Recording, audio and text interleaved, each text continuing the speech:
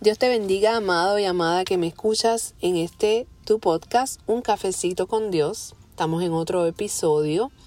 Voy a hacer un alto en el tema de hablando con las mujeres de la Biblia, porque quiero grabar este tema que lo tengo ahí pendiente, lo tenía pendiente.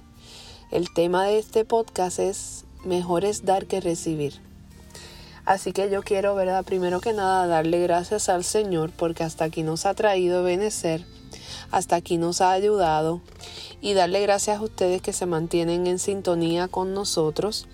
Recuerden que pueden escuchar nuestros podcasts en www.uncafecitocondios.com.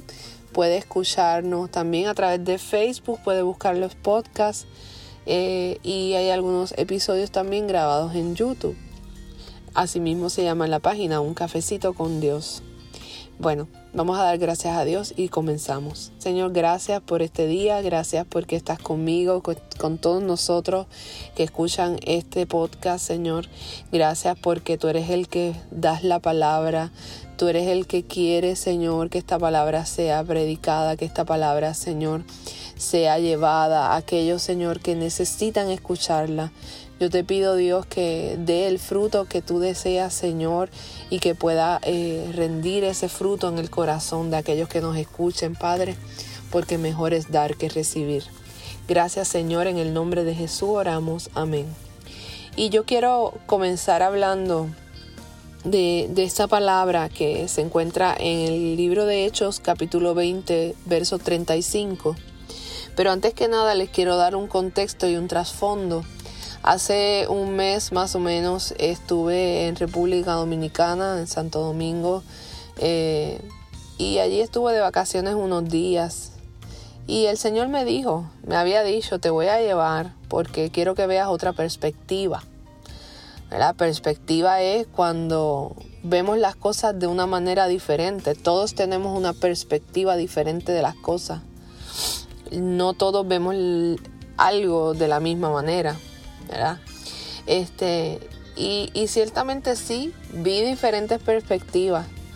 Vi cómo está marcada las clases allí en República Dominicana, cómo los pobres son realmente pobres, los ricos son realmente ricos.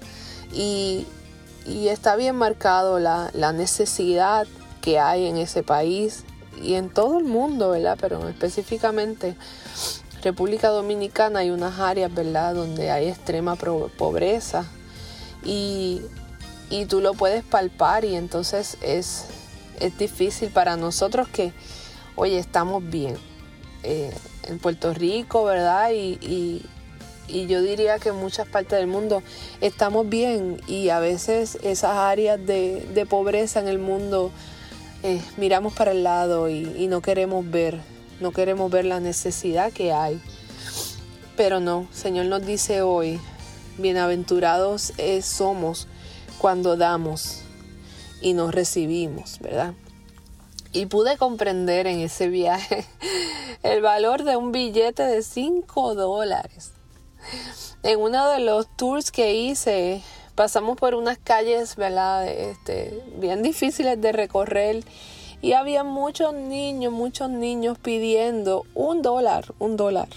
Ellos te daban una flor para que tú le dieras $1 y eso a mí me partió el alma. Ver esos niños pidiendo por lo menos $1. Usted sabe que la mayoría de la gente que va en esos tours no les da nada, pero mi corazón no me dejaba. Y yo repartí y hasta que un billete de $5 se me fue volando. Y yo dije, ay, se me fue volando el billete de 5. Pero ¿sabe qué? Para mí un billete de 5, gracias al Señor, ¿verdad?, no es nada. Pero para las manos de una persona que está en necesidad, un billete de 5 es 1,000,000. Volvamos a hablar de la perspectiva, ¿verdad? También el cambio de moneda hace que un billete de $5 sea súper para alguien que vive en Santo Domingo. Para nosotros a veces eso lo botamos en cualquier cosa. Pero para que usted entienda, ¿verdad?, las realidades que nosotros estamos viviendo. Vamos a leer el verso Hechos 20:35 dice así: en todos os he enseñado que trabajando así se debe ayudar a los necesitados y recordar las palabras del Señor Jesús que dijo: más bienaventurado es dar que recibir. Así que en esta mañana el mensaje que yo quiero traerles, ¿verdad?, es que no miremos para el lado cuando veamos la necesidad. Dice otra palabra en Proverbios, se las voy a buscar: no miremos para el lado, porque ciertamente tenemos más bendición en dar que en recibir. Y el Señor se agrada cuando nosotros tenemos el poder de hacer el bien y lo hacemos. Pero el Señor no se agrada cuando, teniendo en nosotros que dar, preferimos mirar para el lado. Dice Proverbio 11, capítulo 11, verso 24. Hay quienes reparten y les es añadido más, y hay quienes retienen más de lo que es justo y vienen a pobreza. ¿Ustedes escucharon eso? Quien reparte se les añade más, y quien retiene de más viene a pobreza. ¿Ustedes escucharon eso? Mientras más tú das, más reciben. Mientras más tú retienes, más pobre te haces. ¡Ay, qué fuerte! Pero esto es una realidad, esto está escrito aquí. El Señor sabe cuando tú das de corazón. El Señor sabe cuando tú retienes de más, sabiendo que puedes dar y no lo das. Porque sabiendo hacer lo bueno y no lo hacemos, también es pecado. ¿Usted sabía eso? Teniendo en nosotros que dar y no dar es pecado y no es agradable a los ojos del Señor. Asimismo también pasa, no solamente para dar con los pobres y los necesitados, sino, tengo que decirlo, para dar el diezmo y para dar ofrenda. Aquellos que tengan para dar el diezmo, aquellos que tengan para ofrendar y no lo hacen, Dios lo ve. Y Dios bendice al dador alegre, lo dice la palabra. Dios bendice al que da con alegría. Me trae a memoria la viuda que solamente tenía 2 blancas. Y esa viuda agradó más al Señor porque dio todo lo que tenía. Todo lo que tenía ya lo dio. Y esa fue la más que agradó al Señor. No aquel que quizás dio lo que le sobró. Esa viuda dio todo lo que tenía. Y el Señor se agrada de aquellos que dan sin esperar nada a cambio, de aquellos que dan con alegría, de aquellos que ofrendan al Señor en la iglesia, de aquellos que ayudan al pobre, al necesitado.